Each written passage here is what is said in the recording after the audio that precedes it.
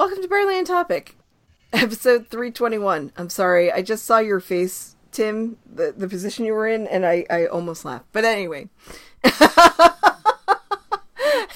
week I'm here with Jeff and Tim and animals, assorted varieties. Yeah, Marlo's around here somewhere. Yeah. So, hi. What up? Hey. Jeff, you never sound Yes? more white. You never sound more white than when you say what up. Well, shizzle, yeah. But anyway. Word up, A-Town down. I just want to start off the podcast saying a few things. One, congratulations the U.S. women's hockey team on that spectacular final game, the gold medal game against Canada. Oh, gosh, yeah. I stayed up fucking until 2:45 to watch that and the medal ceremony. And trust me, between the end of the game and the medal ceremony, there was about like 40 minutes of watching the Canadian women cry and the U.S. women celebrate, which, you know, Watching a TSN broadcast, were we? no, it was NBC. It was NBC.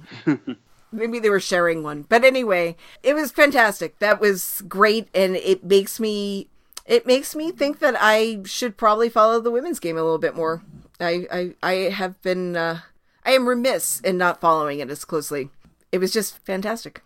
That outcome makes me really happy. Not because I go in for jingoism at all, because of course I don't. But that's a super talented group of women, and it's so good that they got to win gold together after, disappointing silvers in both Vancouver and in Sochi. They've played together a long time, and some of them weren't coming back for another Olympics. So, bravo, or brava, I should say. And this comes after the year where they had, where they were, threatening U.S. hockey with boycotts if they weren't properly compensated for the vast amount of time they were going to spend with the national team, right? Right. So, because all of them had to sit out NWHL this season until, now, presumably there's going to be a shit ton of signings this moment. But and not to mention have to move to basically down to around the Tampa area or wherever they were training. I know they were training down in Tampa for a while. So that means they don't even work their normal jobs. If they have other jobs, they're not working those either. So yeah, good for them. I mean, you want things to be equal, you got to treat them equally. But I think after making the demands and getting the concessions, turning around and winning gold is a really good look. Yeah, it's a big win for them. And the only qualm I have, it does kind of stink that it ended in a shootout, but the game-winning goal was freaking insane. She would have deked any goalie out of their pads at all times. Oh gosh, that goal is going to put Jocelyn Lamoureux in the Bobby Carpenter, Michael Eruzione Hall annals of U.S. hockey. Oh, absolutely. Was it Jocelyn or was it Monique? I get them. It was Jocelyn's goal. Okay, yeah. Okay. I think Monique tied it. Well, the Lamoureux sisters, they did a fantastic job along with the rest of the women. And I think they were some of the ones that were on their probable last Olympics too. So that's Right, Hillary Knight. This was going to be her last one, and she also scored the first goal. Who knows? Guessing it's Megan Duggan's last as well. Amanda Kessel might be the only one with another game of the big ones with another game center. Maybe, but she was so doubtful after missing Sochi and with the concussion. I mean, it was amazing that she came back. That's true. There was a point in time where she was saying she was retiring from international play. Yeah. Yeah. She had a very serious concussion. It took her a very long time to come back from that. So, congratulations to them. That was fantastic. I just want to say another thing. Congratulations to the U.S. men's curling team. That was a fantastic match, too. The mirror curl on ice. Absolutely. I have never been so captivated by it. And I have, trust me, I've watched a lot of curling, but I've never really been captivated by a game or a match of curling like I was that one. That was real. Oh, God, that was real strategy. It was fantastic. Canada's having a bit of a crisis because that one's yes, it was Canada's most successful winter games yet, even more so than Vancouver. But then they managed to get silver and bronze in both men's and women's hockey, and then didn't win in curling either, which is I find very amusing. I do like I do like seeing the certain amount, the modest amount of misery in my adopted country when their jingoism falls on its face as much as I do of my country of my birth. I will say this. Just don't mock Canada about it because they come after you. Holy cow. A sports radio talk show host jokingly, after the women won and then the men's curling beat them, tweeted out, "Hey Canada, anything else you want us to beat you at today?" Just kind of joking around. And oh my gosh, he got ratioed hard. Yeah, angry Canadians bring receipts, and right now there's a lot of receipts on America's ledger. So he got hit hard. He got like a BuzzFeed article about him. He's going to be on some Canadian podcasts. I mean, he was a good sport about it because he was doing it all in good fun. But yeah, listening to I listen to their sports talk radio show out of Portland pretty much every evening. And listening to that night was hilarious because he was reading all the tweets off, and he was pretty much like the most hated person in Canada for like a couple nights.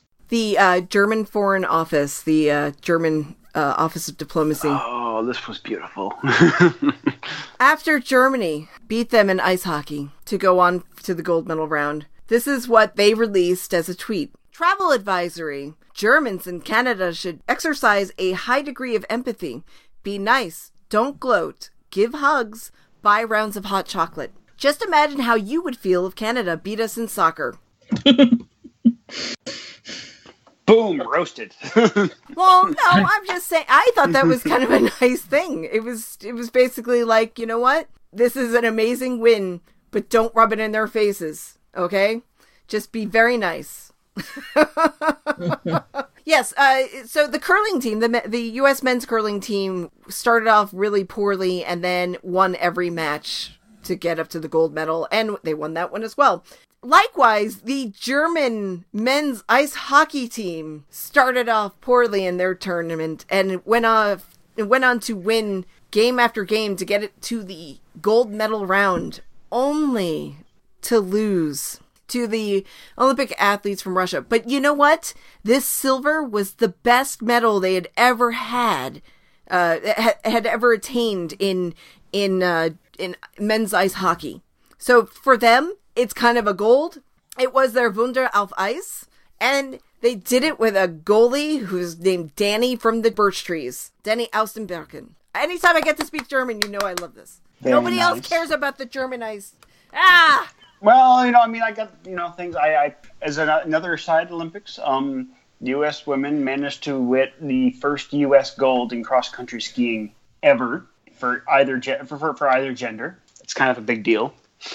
Meanwhile, 37-year-old Norwegian Marit Bjørgen, who's probably the best all-around athlete on the planet. I will not be taking questions at this time. Took bronze for become the winningest cross-country skier in history or something like that. So, this is a moment in things that interest only Jeff. Anyway. The Olympics, they're wrapping up, but these were a few of our moments that were really awesome. Some of them are tangentially related to hockey.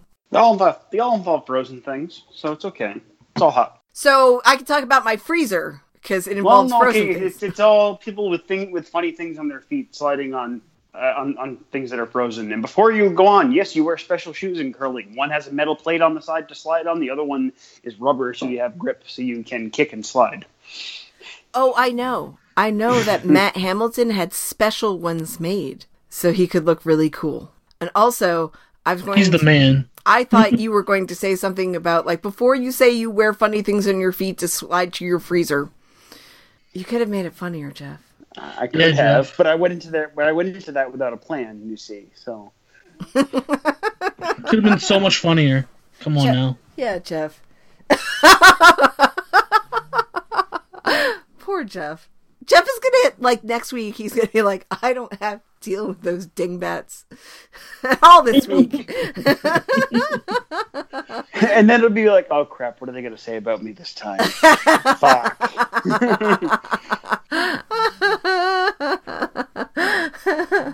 We said nothing but nice things about you, Tim. Yeah. That actually checks out. Yeah. We all know I only like to make fun of Jeff when he's not here. And when he is here, too. Okay, that's enough. I feel like me not having camera anymore acts to my advantage because you don't get the gratification of seeing the look on my face when you do this. Oh, but I can imagine one. I could call up the many ones in my head. Okay, so we have some things that we have to talk about that are actually Bruins related. I was very considerate of them to do what appears to be all or most of their work before we record this episode, so it'll still be freshish when it hits the streets. Right. Very considerate of them, yes. Yes. Okay, let's start with the first one. Nick Holden, defenseman from the New York Rangers, who are our most favored partner, I guess. Apparently so, yeah. Jeff gets to gloat here a little bit because he was partially right on this. Yeah. I had, of course, last week suggested that the Bruins would look at Grabner and Holden as a pair of depth moves in a bundle. I was rather quickly proven right on the Holden front. Bruins did okay on that. They paid their 2018 third and Rob O'Gara for him. Yep. I mean, it's a shame to see O'Gara go, but he was quite a ways down our organizational left defenseman depth chart at this point. He wasn't looking to make the team anytime soon. That left side is pretty solid right now. Well, exactly. We got 3 guys at the NHL level, and he was also more effectively, at least beyond this year, behind all 3 of Zabora, Lauzon, and Vakanainen, and possibly even Johansson. So yeah. Look, and his best case future anyway is going to be Trotman. We're going around 1 year here, 1 year there, signing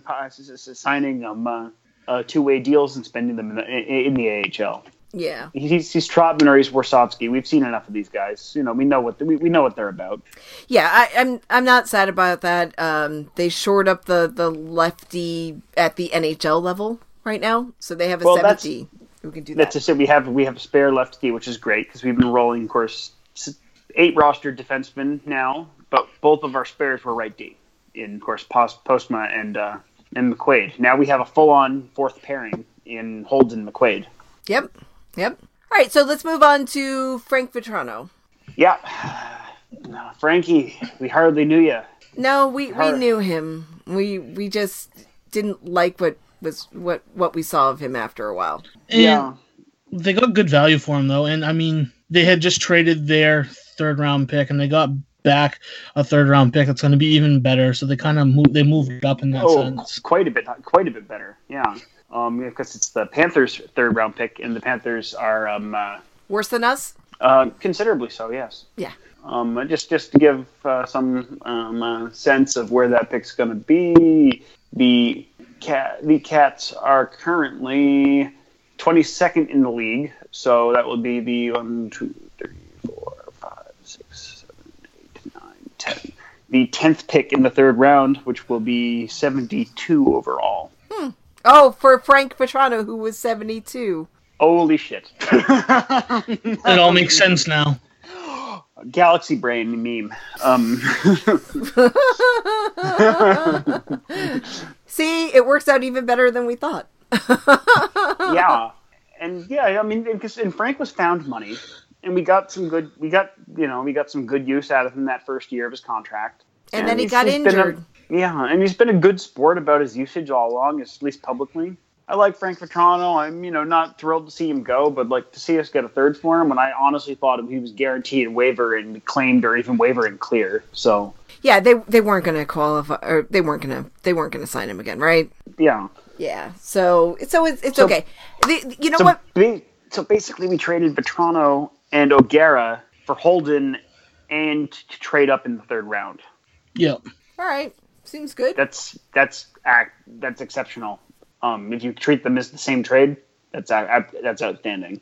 I just want to say that David Pastrnak, he posted a picture on Instagram after the team dinner that they had when they had Nick Holden had actually made it up for the team dinner. And I guess they were in Boston. They took a picture outside. It's a little chilly. And poor Frank Vetrano's face was obscured by Sean Corelli's hand because he was like reaching out. But he was in the picture. And now that I'm a little sad by that picture because it was a good picture. It was fun. He posted it basically with one word, family. And now 2 of the guys in that picture are no longer with the team. Right. Okay, so why don't we, let's move forward there. So, yeah, the big one happened this morning. We'll circle back to other things, other trade things that annoy us. For now, we'll stick with Bruins. So, Rick Nash, huh? Yeah, the other R. Nash. Yeah, Nick Rash. Yep. For a pretty good package, all things considered. Like, we gave up a lot, but considering the diversity of what we got out of it is pretty good. So, to summarize, we get Rick Nash with the Rangers retaining 50% of his salary. In exchange, we have sent them a first-round pick in 2018, the rights to Ryan Lindgren, Ryan Spooner, and Matt Bolesky with 50% retained by Boston, and a 7th-round pick. So, and the important thing, though, to remember is that they're retaining Bolesky's salary at 50% of his salary through the remainder of the contract. Yes, so 2 more years after this one, which, given that he had lost his roster spot this year and was basically no chance of reclaiming one in future years either, I think so. Swallowing half of his salary is a good trade-off. Right. Look, I have no problem with getting rid of that contract. I don't know how many times I've personally traded Ryan Spooner. We had a prop bet, which we all lost on trading Ryan Spooner. So it's like, I'm not sad. I mean, he was working out pretty well, but probably not the ideal, obviously. I worry about the team chemistry that had been built up, but, we'll get into that a little bit later. And I'm not big on Nash. I'm just not big on Nash. I have my reasons. I think he disappears. I think that maybe he was having a good year in New York, but I don't know. I have my doubts that that's going to translate. That's how I feel. Well, no, here's the thing. For starters, he's not having a good year in New York. Oh, okay. So I haven't paid attention to what he's doing in New York. I'm just saying. So because the Rags are so bad, his scoring's been pretty piss poor this year. However, 15 of his 18 goals or whatever it is are at even strength. So there's a good place to start. If you look at some of his advanced stats, he's gently underwater with respect to Corsi 4, but his Corsi relative, that's to say the amount of shot attempt events he creates relative to his teammates, is like a +4, which means he's dragging a garbage team up and down the ice. Likewise, his expected goals for percentage, a stat I hate, but I'll say it anyway, is over 50%, which means that not only is he's taking over half of the high quality shots on goal and shot attempts. So that's to say from areas where people score a lot when he's on the ice relative to the other team. So I think and I will say this as someone who's been skeptical about whether or not Nash was even kind of appropriate for this team. I think we may have been underselling him, and to the point where Nash may have actually come into the deadline here somewhat underrated, which is a little counterintuitive, I know.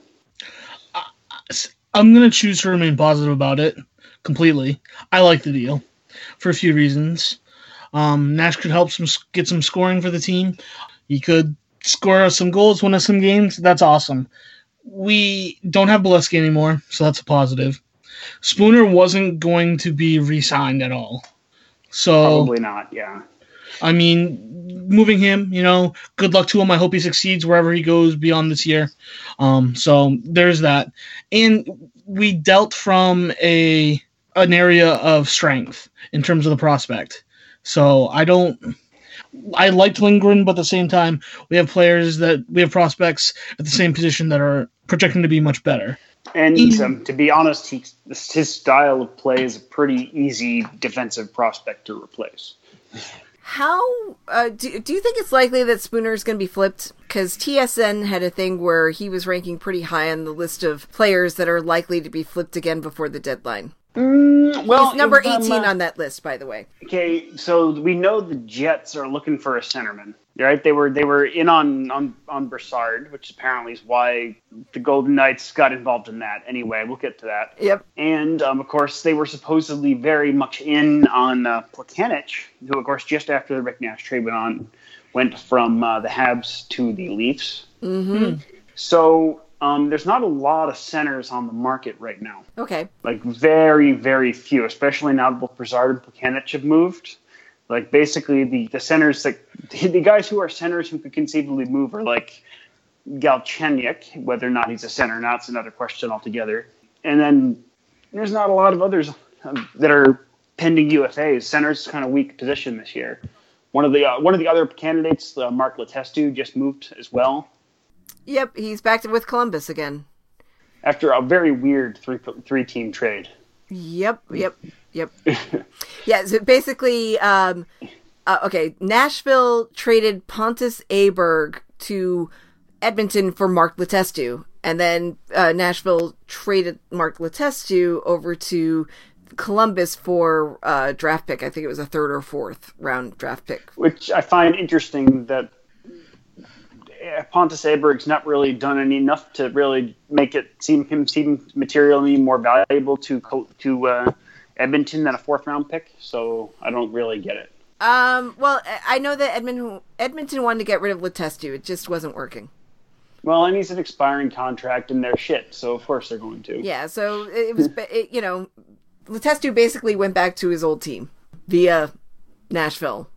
And it's funny how it was written up on the NHL website, because it was like, just in case you didn't know, he was previously traded to Nashville from Edmonton. I was like, well, I didn't know that, but now I know it. I'm just trying to get Ryan Spooner back to his dogs. Ottawa's gonna... who the fuck knows with Ottawa? Because, of course, Ottawa is now, in addition to the Broussard thing, which we'll get back to, has also put Burroughs and Oduya on waivers. Oduya was supposed to be one of the guys they could move at the deadline here, so that clearly worked out. And, Alex Burroughs... Piece of shit. Fucker. Yeah. That piece of shit. They really bit the bullet on that one. Nicely done, Timothy.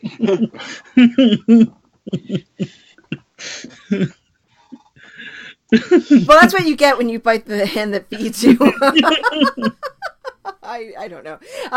Anyway, I just want Ryan Spooner to get back to his dogs. That would be so great. That would make me happy. I want a happy ending for Ryan Spooner, because he's been a good soldier through all of this. You know what I mean? He's been such a good trooper, considering, for both deserved and undeserved, he's been fucked around a fair bit by this team over the years. Right. As I said, both deserved and undeserved. It goes both ways on that one. But he's been a very patient, good soldier on the matter. Just it is please time don't for him. Yeah. Well, I mean, if he ends up in Montreal, they'll be trying. Oh my God. Oh God, no. Spooner would. Oh no.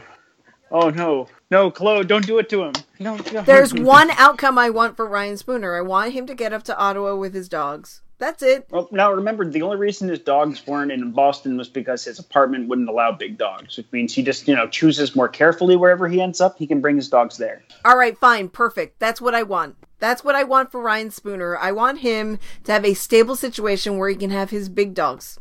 That's it. And his small dogs. All of his dogs. Have them all. Hire a dog walker. I don't care. Let's do it. So anyway, yeah. So between Spooner going out and getting rid of Bolesky, that's a pretty substantial chunk of cap space next year. Some of which projected in the case of Spooner is cleared up, because Spooner is scoring enough. He's going to get 4.5 this year, and he's not worth that to the Bruins. We knew that. So I think generally this is positive, both shorter and longer term for the Bruins. I agree. I understand you're concerned with Nash about in the playoffs, but I think he's got better teammates than he ever did in all those playoff runs in the Rangers. The Rangers only made those deep runs because of Lundqvist, right? Yeah, but you know what? And he's a winger. Not a lot of wingers can be expected to be the guy, and that was his problem. That was his problem in Columbus too, right? He's a good winger. He's not a winger that can be the guy. He's not an Ovechkin. Look, then fine. Then don't be paid like the guy. Well, it's not our problem. No. I know it's not our problem, but that's what I'm saying, is that, don't demand to be paid like the guy if you're not the guy. That's the problem I have with him. He reminds me of fucking Tony Romo. Okay? The guy who can, like, you know, commands a certain salary and he can get you so far, but he's not going to get you anywhere, really, in this scheme of things. He has the same fucking smirk, too. Want to smack his face. Wow. I'm going to be reserved. I'm not positive on this. I'm not really... I'm a little bit negative on it, but I'm not going to sit there and be a jerk and actively root against him. I don't see it. It's so frustrating when I don't see the same thing other people see. If you don't have to give your second line sugar soft minutes like they've had to with Spooner, with over-the-top ozone starts in which Nash remedies this specific problem, I think that's a big deal. If you can trust that line with slightly more conventional second line minutes, and of course it's still going to get easier minutes than the Bergeron line, and you're going to give a lot of really awful, brutal, awful, nasty, disgusting minutes to the fourth line. If you can balance the zone starts between your second and third line, I think the team does get a lot better here. And Spooner, for all the good he does, and it's quite a bit, you couldn't fix that before. I think this moves the needle in that regard, if nothing else. The other big thing is it's a big move, and it puts both the Leafs and Tampa on notice, I think. And to a certain extent, it is an asset that, okay, well, again, in terms of the East, the Pens did move first. We'll get back to that eventually. It is a power move, and to make the first power move forces the other teams to be stupider in their power moves. Let's just hope Tampa's power move isn't Erik Karlsson. Well, yes, if their power move's Erik Karlsson, then it's game fucking over. Like, one, I gotta tell you, I don't even want to comment on that. I feel like I've talked that part out, or maybe just heard it a lot. I don't want to think about Erik Karlsson and Tampa Bay, even though I suggested it a few weeks ago. I just want to say, one, I love giving the fourth line those dirty minutes, those awful minutes. Great. Because usually no one does that. Even good fourth lines usually get sugar soft minutes. This line doesn't, though. I love seeing a line change where you go from the first to the fourth line. Yeah, baby. That's good. Ah, God. Okay, I love that about our fourth line. Give it to them. Give them those dirty starts. I love it. Do you think that Don Sweeney has been trading with New York because he feels bad that Tim Schaller destroyed them?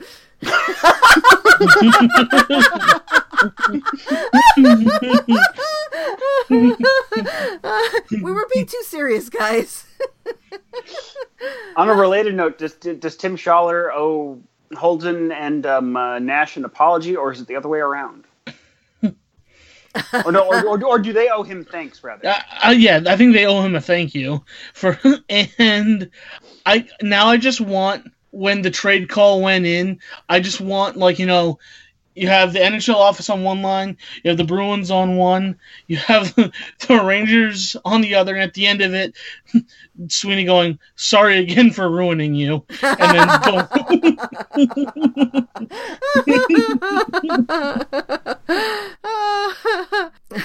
Womp womp. I think that Valentine's candy is still half off if they want to go find that somewhere. But anyway.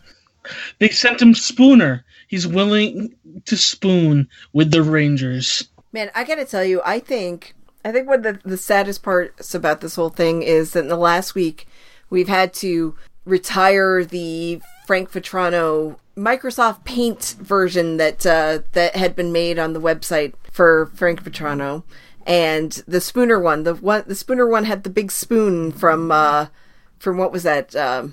Rejected. Oh no, I can't use that GIF anymore. No. Oh, now I'm sad.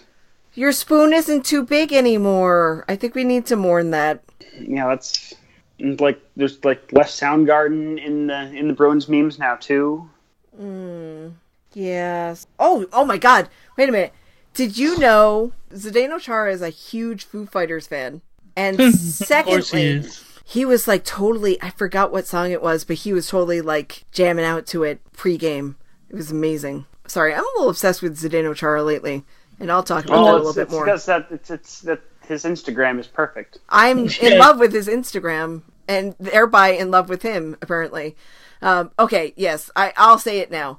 I actually want to have a podcast dedicated to talking about his Instagram. I'm like really close to getting Instagram just because of Zdeno Chara right now. I've been going back and forth for exactly that reason, Tim. I am on Instagram. You can see cute pictures of my dog and things I bake. And yeah, but those all go to Facebook too. And Twitter. So, like, I can still see them all. Well, fine. I'm going to withhold them from both of those now. Why? I enjoy seeing them on the timeline. I don't do this for me. Oh my god.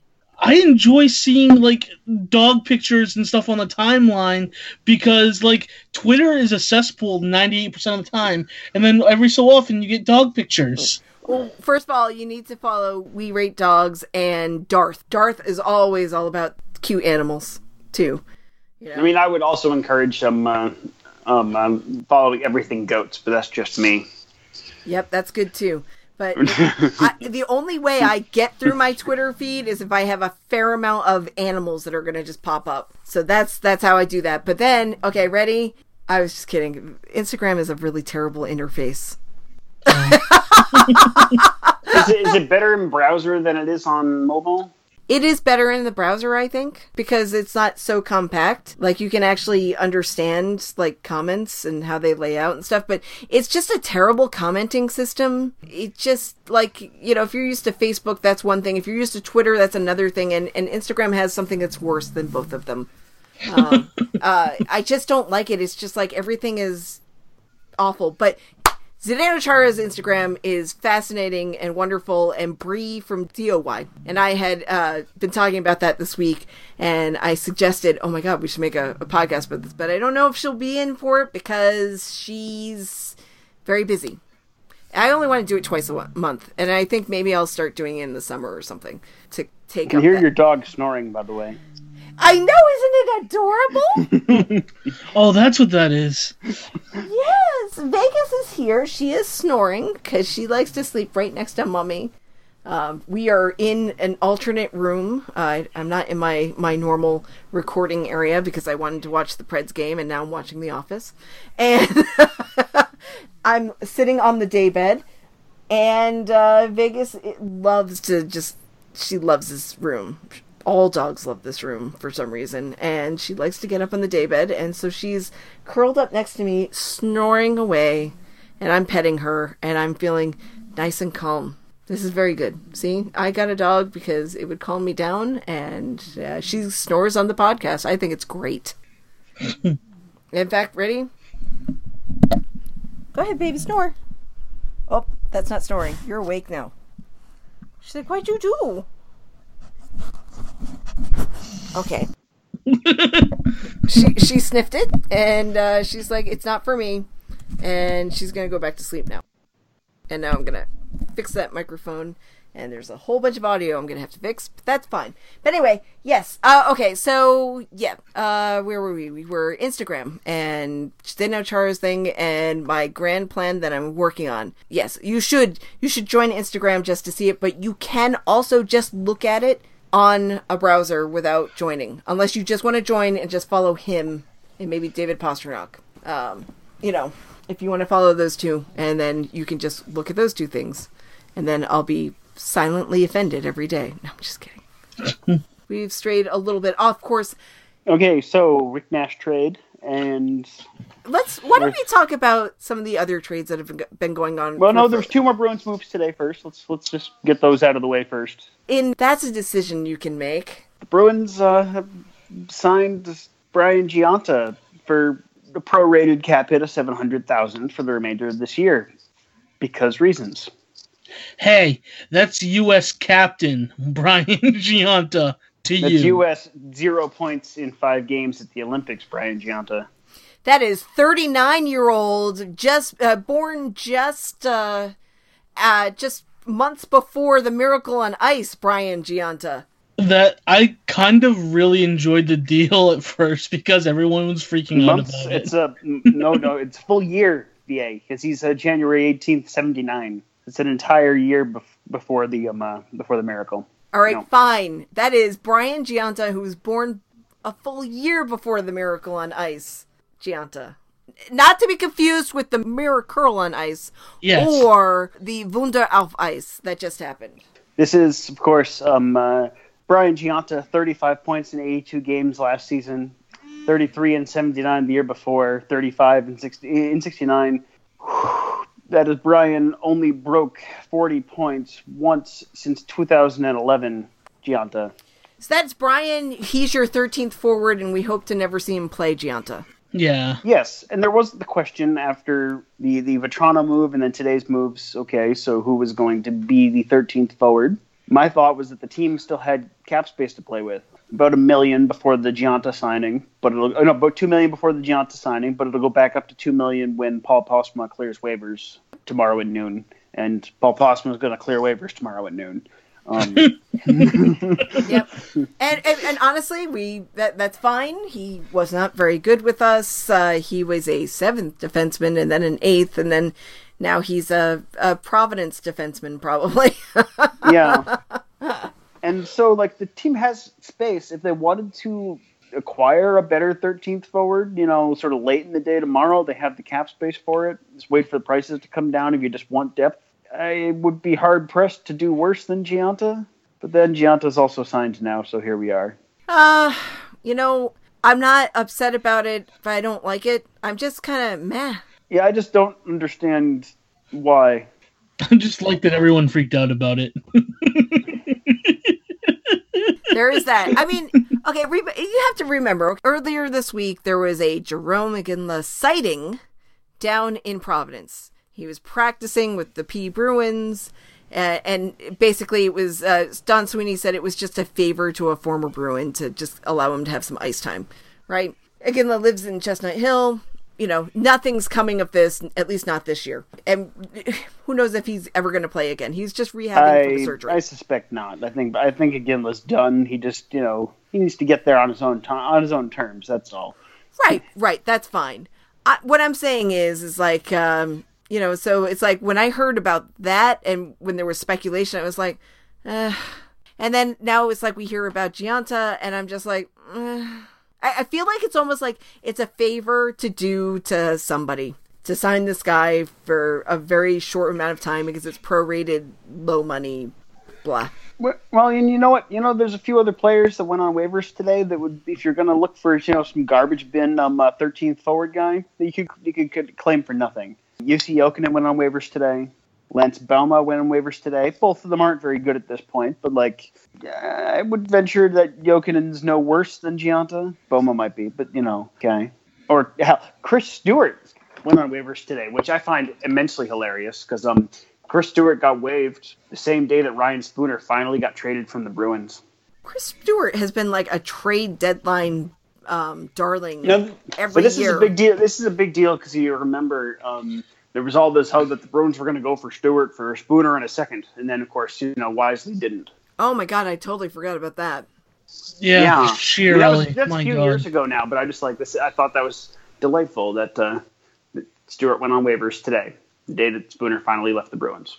Point being, anyway, any of those guys, yes, even Chris Stewart would be pretty good waiver pickups as a 13th forward, but nope, we signed Brian Giunta. Okay.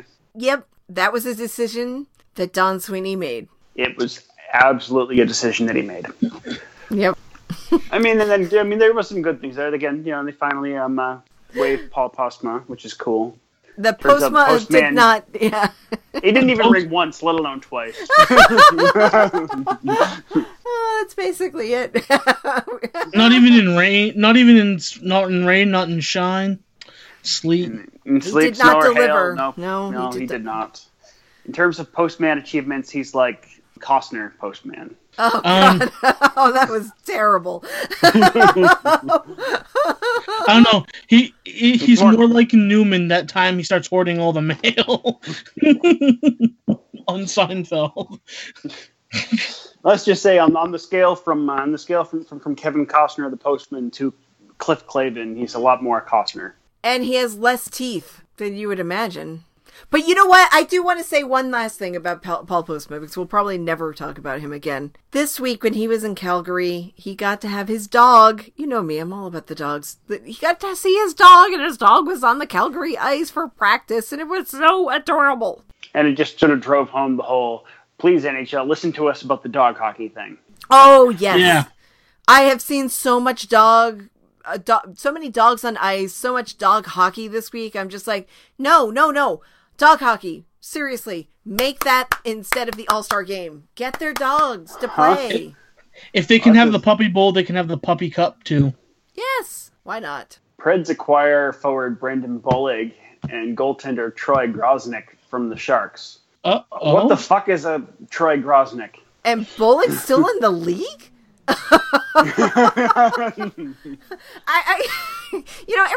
They got the two of them for a 6th round pick, apparently. So they're very valuable. I mean, they're both, like AHLers. I don't understand. Oh, apparently Grosnick is a goalie. Go figure. Those are decisions. What the hell is the Wizard doing? There's a tweet about the Bruins' third line for Buffalo tomorrow night, and it's got Riley Nash, Rick Nash, and big sexy Kevin Nash. I'm all on board on this idea. I'm like, let's get run around getting all the Nashes, Graham Nash, Steve Nash, Nash Bridges, Nashville, Washington Nationals, Nash Potatoes. Just find Nashes anywhere and have an all Nash roster. Nash Cato from Urge Overkill. And yes, I did say Nash Potatoes in there. Yes. Well, remember how we were talking about how we were going to have to call him Dick Nash, and I was like, oh god, that's just, you don't even want to know where my mind goes when I hear that. Please no. I'm not going to tell you. It's really disgusting. To me, anyway. I don't know. It might be just fine for you, but I'm not going to tell you. So it appears that Chris Kelly might be signing with the Ducks. Oh my god. Sure. Why not? Yeah, I mean, that's... If Gianta got... Okay, Gianta, who didn't medal in the Olympics, got there, then how... Whereas Kelly actually had a half-decent tournament. Yep, of course he's going to sign with the Ducks. I'm surprised he's not signing with Edmonton. Yep. Whoa, and they're paying... he's being paid quite a bit more. According to Bob McKenzie just now, as expected, Canadian Olympian Chris Kelly has agreed to terms on a contract for the balance of the season. Anaheim will be worth $1.25 million prorated plus bonuses. Oh, wow. Okay. $1.25. That's good. Yeah, good for you, Cage Face. That'll, help make the down payments on your robot legs. That's Captain Kaj Fasse to you. What we've noticed so far this trade deadline is that there have been a few trades that involved many different teams getting in on the action together. A menage a trois of teams, basically. And also teams trading within the division. That's another thing. But we're going to talk about the 3-team things, and we're going to talk about the most notable one, the one that really got Jeff's goat. Why in the actual fuck did the league allow this trade? All right, so let's break this trade down. The Penguins got Derek Brassard from Ottawa via Vegas, and there were some other things that were thrown in there. Yeah, okay, so this trade's very order of operations heavy here, because it's if this then this. So the first step was the Golden Knights sending a 22-year-old forward prospect Tobias Lindberg to the Penguins in exchange for a 2019 third-round pick. Oh, wow. The third-round pick was then traded to the Sens in exchange for Derek Brassard. Okay. So at this point, for those of you keeping score at home, we now have a Pittsburgh pick with the Senators, Tobias Lindberg with the Penguins, and Derek Brassard with the Golden Knights. Now, the Golden Knights then trade Derek Brassard with 40% retention on his salary for this year and next to the Golden Knights for Ryan Reeves and Vancouver's 2018 fourth-round pick. So, in essence, you have the Golden Knights purchasing a fourth-round pick for approximately $2 million total. And then the last move is the Pens then sending Ian Cole, who's, of course, expiring UFA defenseman, probably going to get flipped again. Goaltending prospect Philip Gustafsson, not to be confused with Jonas Gustafsson or any of the several Eric Gustafssons out there, and there are several. And a 2018 first-round pick. Goes to the Sens in exchange for another 22-year-old forward prospect, Vincent Dunn, and a 2018 third-round pick. So, in the end, the Sens walk away with Cole, Philip Gustafsson, a first, and a 2019 third. The Golden Knights walk around with some dead cap hit, Ryan Reeves, and a 2018 fourth. And the Pens somehow walk out of this trade with not just a discount rate Derek Brassard, but also Tobias Lindbergh, Vincent Dunn, and a 2018 third round pick from the Senators.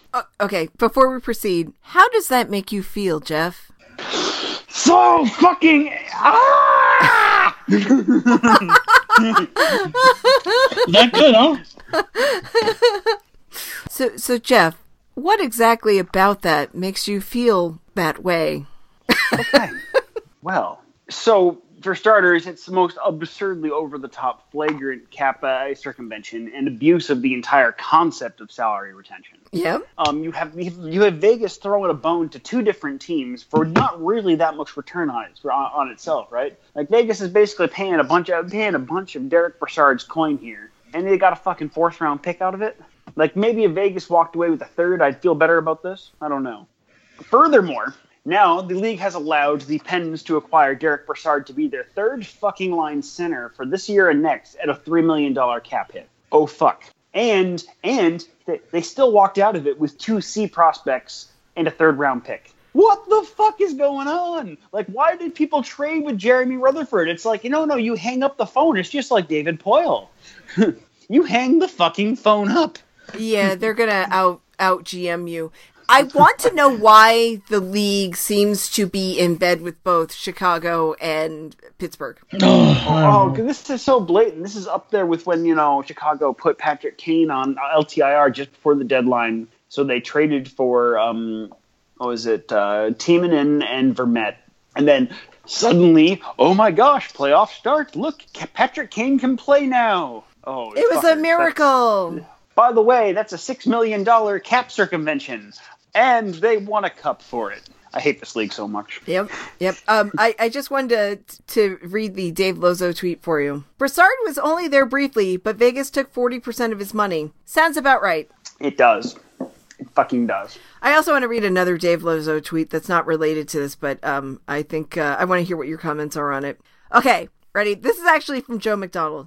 Nash said Joe Thornton texted him this morning to wish him luck in Boston. Yeah. Joe Thornton said that, did he? That's what Joe McDonald said. Now, Dave Lozo said, there is no way Thornton was being anything other than sarcastic. And by saying that, no. He was being real. I don't know. I mean, Jumbo's exit from Boston, in fact, all the time leading up to it was not a good relationship. Like, that trade was happening one way or the other. Eventually, it didn't need to be as shitty as it was, but, here we are. Over a decade later, fuck it, I don't care. It made him the player he is today, so who cares? He wasn't getting it done here. We still have something from that trade. We still have Koklachev's rights and several more years of Dennis Seidenberg's cap hit. Oh, boy. You mean paying a guy to take care of Mark Barzal?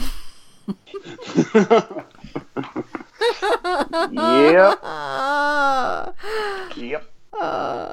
Anyway, yeah, I don't like the idea of the league being in bed with Pittsburgh any more than I like them being in bed with Chicago.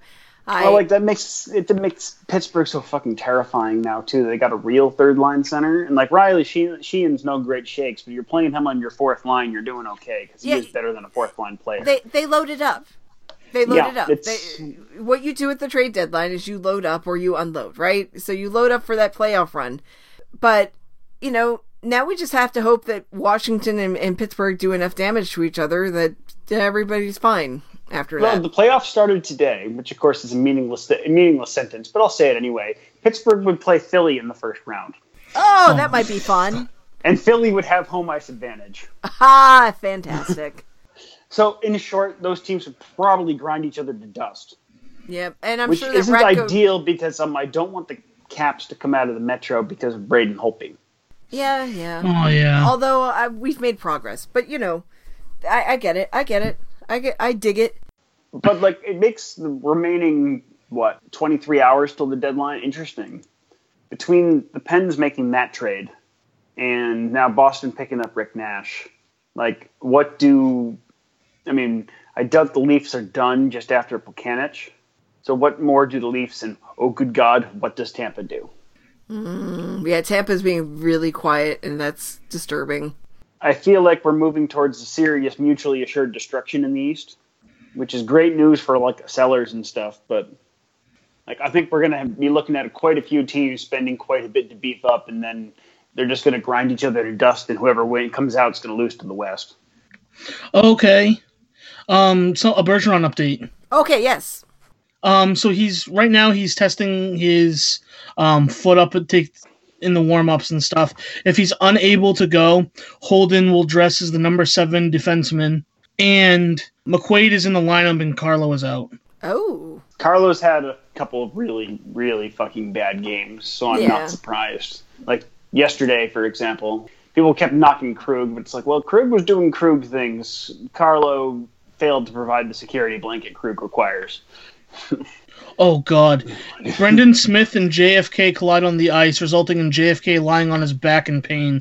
Team doctor came out and eventually got to his feet and was helped off the ice. Didn't look good. Fuck you, Brendan Smith. You're being paid $4.5 million to be in the AHL. Fuck.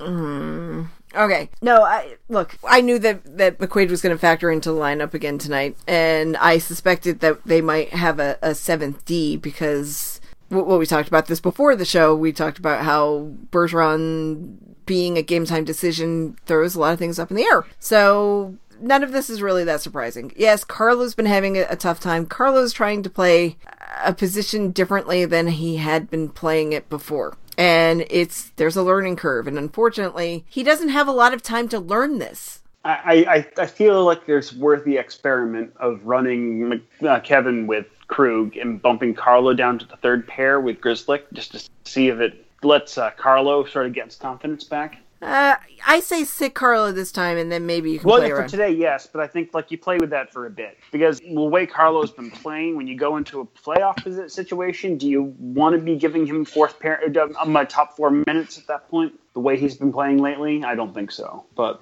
I'm hoping that he'll sit a little bit and he'll learn some stuff. It happens for other players. I don't want to give up on him yet. I think it's entirely too early to give up on him. I mean, this is his second year in the league, and he was young as a rookie to begin with. Yeah, I'm not worried about it. I'm just saying, in the short term, that is to say, between now in the time that happen in games that occur between now and hopefully June, right? Right. Right. Okay. Anyway, so... I've just heard a lot of talk this week, and it's made me just want to go, all of you just go away. That's all. I just don't want to hear it. I think a lot of that is fueled by how dodgy his play has been of late. So even a lot of the same fans who were screaming last year that we couldn't trade him, that we absolutely couldn't include him in a trade for Landeskog, which I was, of course, opposed for reasons that had relatively little to do with Carlo. But, I didn't want Landeskog anyway. Look, I get it. The minute somebody's play starts slipping, the immediate thing is trade him or sit him or whatever. Sit him. That's fine. If you have enough defensemen at this point that you can rest a guy on back-to-backs, do it. Yeah, I'm not.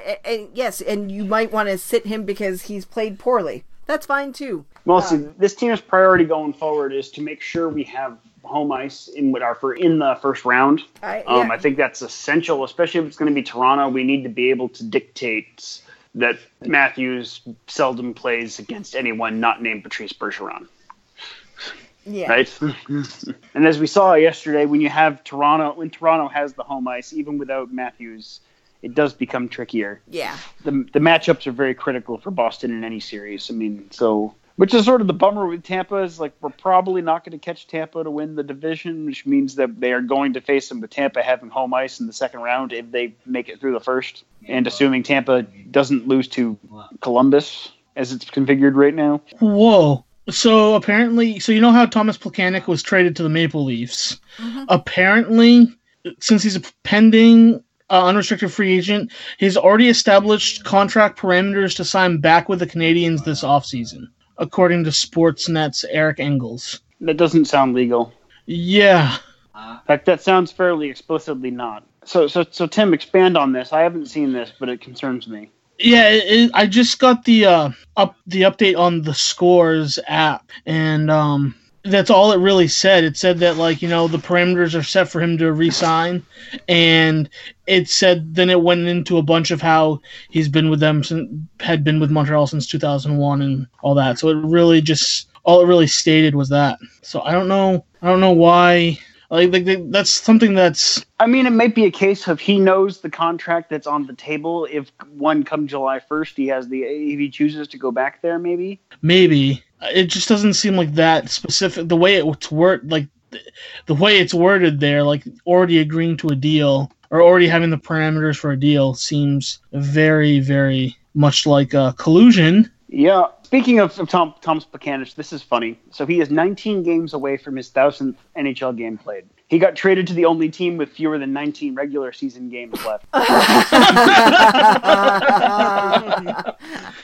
That's right, because even the Bruins had like 5 games in hand on him last night. Yeah, so basically so poor Thomas Plekanec will not. So for starters, he was 19 games away from 1,000 games with one franchise. That's okay, that's not happening now. It's kind of a bummer, but fuck him. He's Thomas Plekanec, like I care. But like that, 1 game short on the season for a career 1,000 points. That's he'll be back somewhere. It's just like that sucks.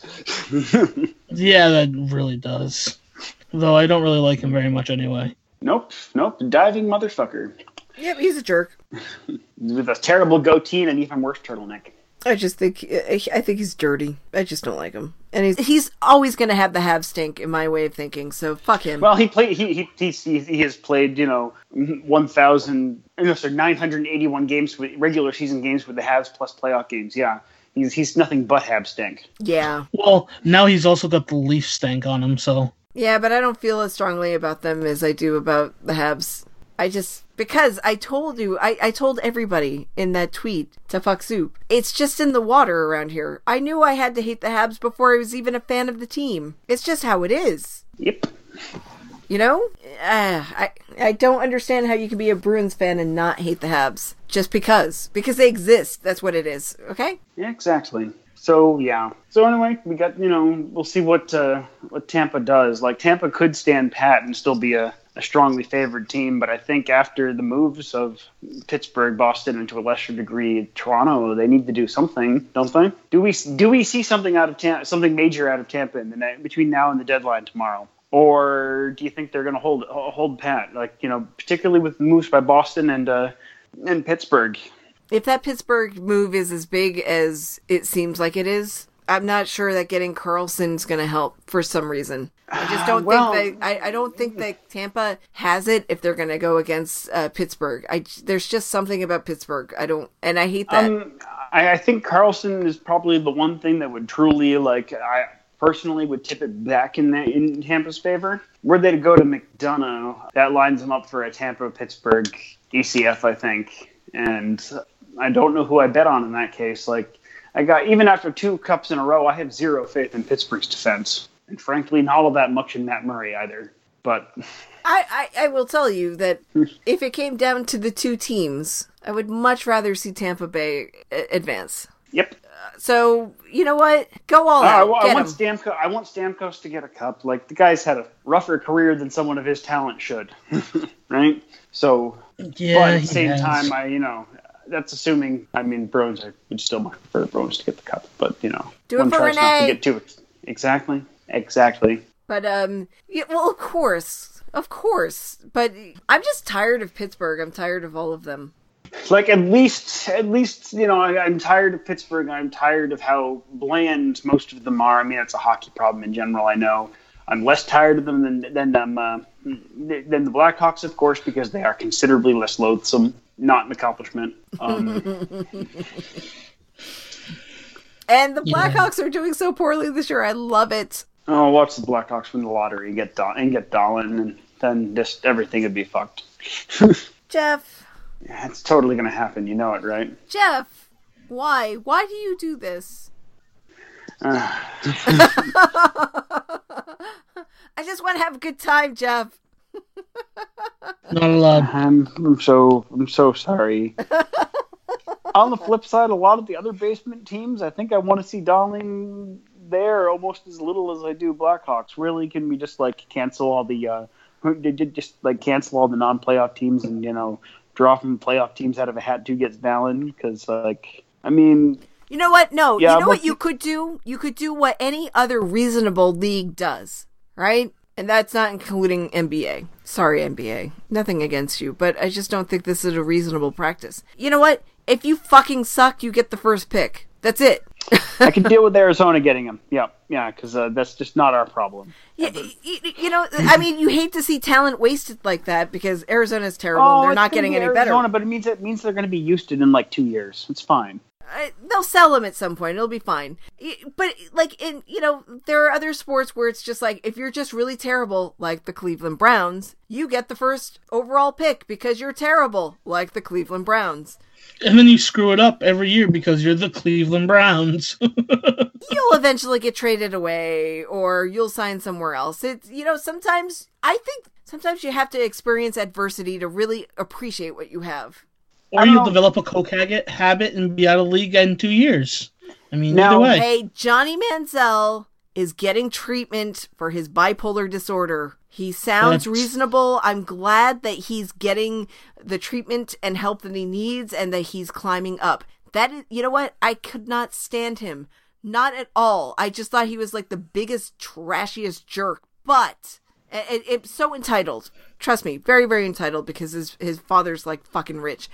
But the thing is that he had to fall down really low and build himself back up. And I respect that.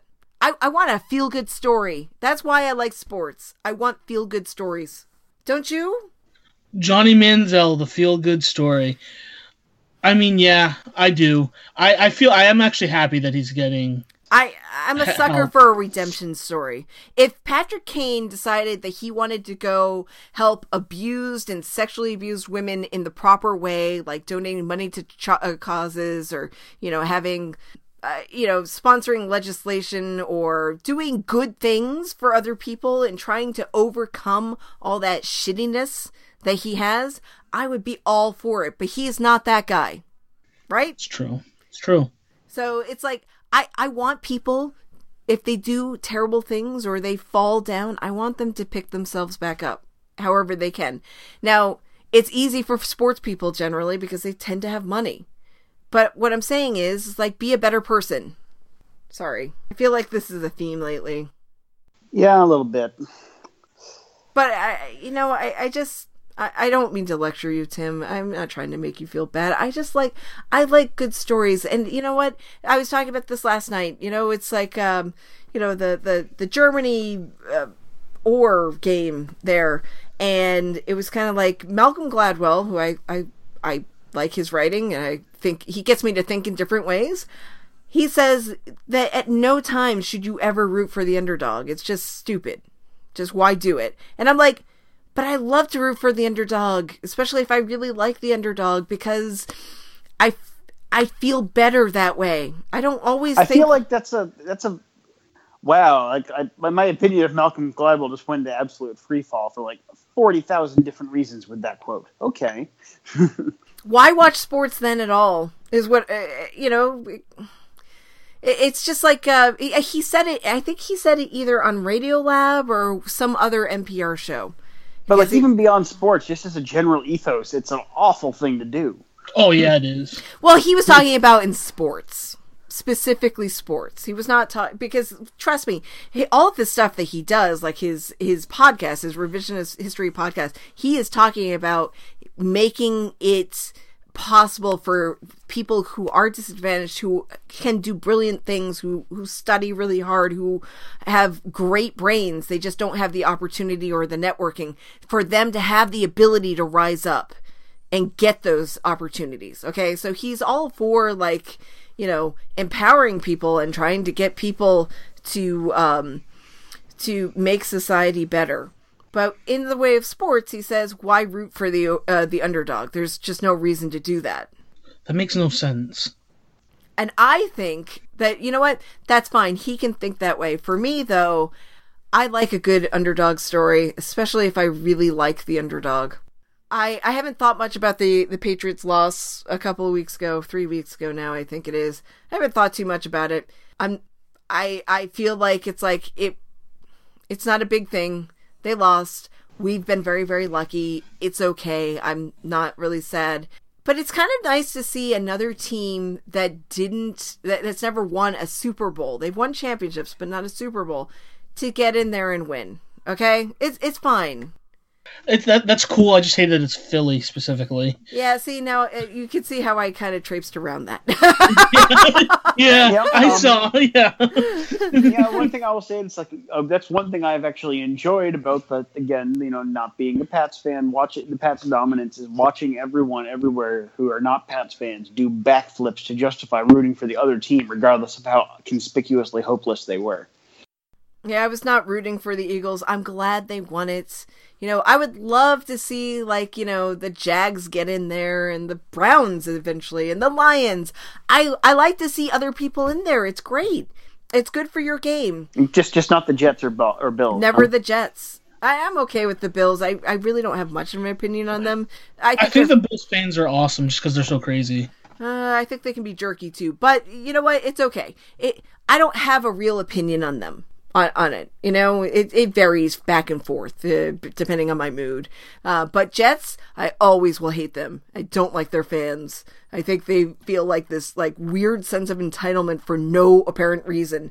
One time you won a game before I was born. Fuck you. Yeah. Yeah, I just don't get that. They're the sort of they should be a fan base that lends itself to being sympathized with, but they absolutely do not. No, I can't have sympathy for them. I just can't. The one thing I will say though, Philly, Chris Long is probably one of the best human beings in football, and I like seeing him win again just because it's him. He donated his entire game salary this year to charity. Every game check he donated. He's a good person, so it's cool to see someone like that win. Despite playing for Philly. I'm going to be honest with you. I wish he looked more like his dad. Kyle does. His brother does. No, neither one of them looks like their dad. I think Kyle looks more like his dad than Chris does, though. Okay, let me just say. These guys are Howie Long's kids. Okay. Yeah. I actually didn't know that. And you know what's really funny? What's really funny is that did you pick up that they were Howie Long's kids based on my reaction? Well, when they started saying they look like his dad, I'm like, that's an oddly specific thing. Wait, Long. Oh. Oh my God. I have always had a thing for Howie Long since I was a kid. Oh, man. Since I was a kid, man. Oh. But anyway, me and Rob Halford, we have something in common. Ex-Judas Priest, sometimes maybe current Judas Priest singer, but dig Howie Long a lot. So anyway... Yes, that's terrible. It's a terrible thing to say. Chris Long does wonderful things, and I am so I just wish he looked like his dad. His brother does a lot of good stuff too. They both kind of team up with doing a lot of stuff, like the Waterboy stuff. I think their parents did good work then, instilling good values in them. You know, an interesting thing? Howie and his wife don't travel on the same plane together, or at least they didn't when the kids were younger. Because there's a third brother in the mix somewhere too. They didn't travel in the same plane together just in case something happened. So if they were going somewhere, they'd take 2 different flights there. No kidding. Interesting. Wow. Yeah, she's a lawyer. I don't know what kind of law she practices, but it might be contract law. But yeah, so that's how it is. That's what they did, and they instilled some good values in them. And actually, you know what? I've always wondered about Howie and his politics, and it's not that important, I guess. But I think raising good kids just shows what kind of a person you are, right? Absolutely. So bravo to the Longs. Especially when you're it's easy for someone who's a celebrity and famous like that to not raise your kid correctly. It's easy to kind of not even be there. at all. Especially when you're a football player and you want to make sure that your wife has the career that she wants to have too.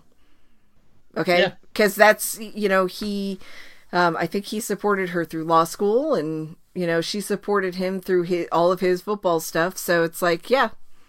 I mean, they're the ideal family. There we go.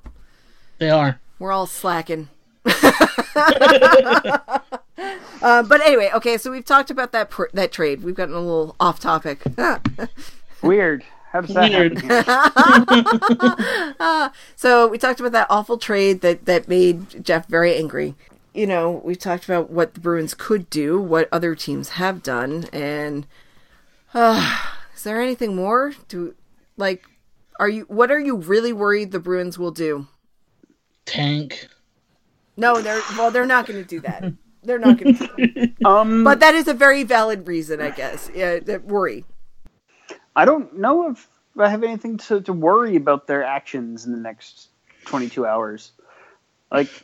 I think it's either a minor move. They have some more cap space. They could get another depth forward if they wanted.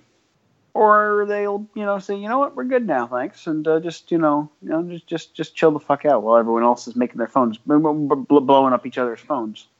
So, I'm reluctant to mess too much more with this chemistry. I would like to add a better spare forward than Giunta if there's one to be had for a late pick, late in the day tomorrow. Right. If not, there's no reason Austin Czarnik can't be that anyway. Well, I don't think that he's messing with the chemistry. I think he's kind of an add-on. So, yeah. Well, exactly. And it's the same as Giunta. I think any more additions are going to be like Holden. They're bodies. They're not actually likely roster players, right? Right. Nash is probably the only roster player addition, unless, and I doubt it's going to happen now because they kind of blew their wad on buying Nash, but in picking up Nash. There's not going to be a move for McDonough or whatever, right? Not unless they feel really bad about destroying the Rangers. I mean, yeah, you never know. Honestly, I'm not too worried. I know people dramatize, whatever, are overly dramatic about Sweeney and his moves and stuff like that.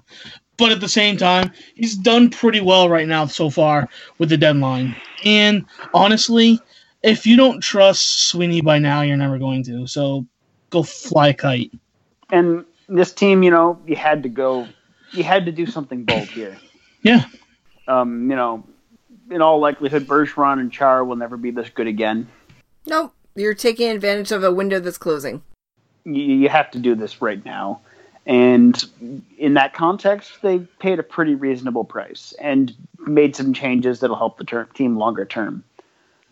I think I am very happy with how the team has managed this deadline. I'm pretty stoked too. I think that we're probably as stacked as we can get right now for this, given that this was not supposed to happen this year, right? Yeah. I mean, we thought they'd be competitive, but it's like, wow. And I want them to be competitive well into May and June. So yes. And again, I would like to thank the team for getting all this done in time for us to include it on our show this week. Oh, yeah. None of this, fringe trade popping in, getting officially announced 20 minutes after the actual deadline, like say last year. Yeah. Oh, what was it last year? It was Drew Stafford. Yes, and that came out very late. It wasn't even rumored that it was happening until after the deadline was actually closed. That's right. I remember that now. Okay. All right. Well, okay. I think we've talked about that a fair amount. I don't really feel like talking about any games. We've got a lot of content here. Why don't we just kind of slide into the schedule and... Okay. Well, in 25 minutes, this team plays Buffalo. Yay. There's nothing sexy about a game against the Buffalo Sabres. Nope. No Eichel, possibly no Bergeron. No Evander Kane, from what I heard. Isn't that true? Oh, you're right. They might be scratching him to keep him, not hurt in preparation of moving him tomorrow. That's what I had heard. Yeah. So yeah, that's a game. That's a game that can be played. And then on Tuesday, it's a game straight for Bagel Brew, the Bagel Bruins heart itself. It's against Carolina at the Garden, 7 p.m. on Tuesday. That's February 27th. So Noah Hannafin gets to play again, play in front of his friends and family. That's cool. Good for him. Yeah. Yes, he can. Yes, he can. As well as UNH alum Brett Pesce. I think he was a UNH guy, something like that. Anyway, might have been confused with someone else. That didn't happen. Oh, and then the week ends with 2 more games on a homestand against Pittsburgh with their new, now indestructible death machine down the center.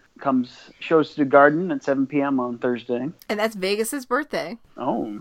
Or that's the date. Actually, you're the one you've chosen. Okay, yeah. Well, I mean, her birthday, when I calculated it, it was like the first week of March. So I'm just going to say March 1st. Okay. And then at 5 p.m. Eastern on Saturday, with one of those just what the fuck start times, it's the 4th game of the season against the Habs. In Boston. The last game of the season for them. Against the Habs that by then may no longer have Pacioretty. They won't have Plekanec. They don't have Plekanec, yeah. And they don't have Jarabek, who was also traded, and they might not have Galchenyuk? I don't know. I haven't heard anything about Galchenyuk in a while. My guess is he's a draft trade, if at all, but I think that about sums it up. Their other big move this week was finally, letting Shea Weber have that surgery that he's needed since October. Oh, God. Ugh. Yeah, it's one of those things where, even if he didn't need the surgery, he would never want to come back to this team. That reminds me of the other Bruins news this week, too, that we forgot. Oh, okay. It's a fucking drag. Anders Bjork having shoulder surgery. It's going to have him out for 6 months. Yes. Yes, basically they went in did an arthroscopic cleanup in there, and he also had a torn labrum. So they repaired that, or whatever you do with a torn labrum. I didn't really look it up. I just remembered, writing about it. Yeah. It was a very packed hockey day, so it kind of escaped my mind. So, sorry. Yeah. So, that happened, and that's a fucking shame. Good news is shoulder injuries are some of the easiest ones for NHLers to come back from, it seems. A lot easier than a knee. Knee or a high ankle sprain, those things seem to fuck them up for a long term, so... Yeah, and remember, I wanted to point out that Berge, wasn't that what he had earlier in the season, a high ankle sprain that he was trying to get through?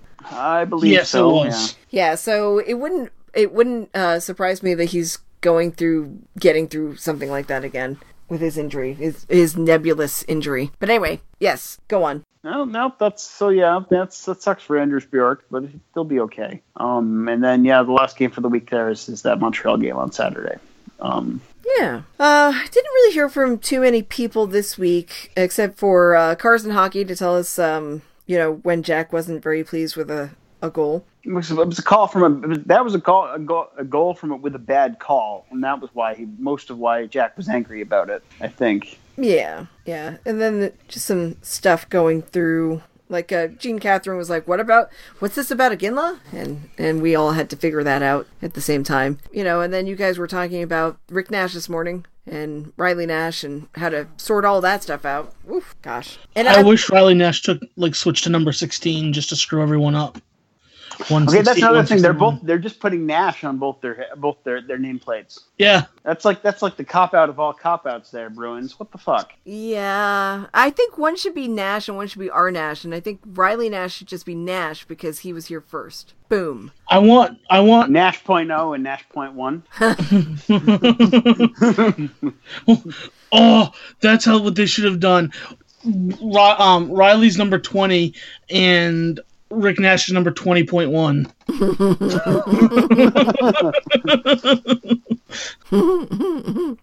Yeah, that's how it should have been done. Too bad they didn't take advantage of that, stupid Bruins. Anyway, I don't know if we have it. Oh, yeah, we have a whole thing that we have to go through, don't we? Yeah, we do. I don't know what happened. I started losing my motivation a little while ago. You can listen to us on SoundCloud, on Google Play, on Stitcher, on iTunes, and other places where you can regularly listen to podcasts. You can... What? Why are you laughing? It's such a circuitous way of saying that. That was beautiful. Okay, sure.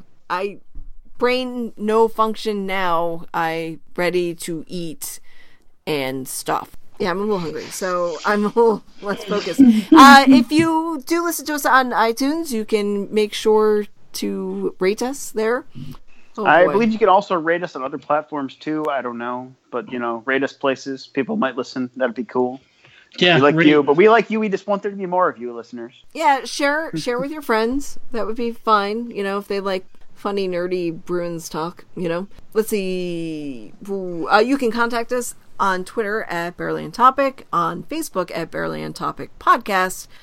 Our individual Twitter things, which I might actually put in the weekly descriptions, at VA from RI. And I'm, of course, at Dr. Hand Grenade. And I am at Tim A. Richardson. Yeah, I think that's pretty good. Yeah. Anything else that I have to wrap up? It's been such a while.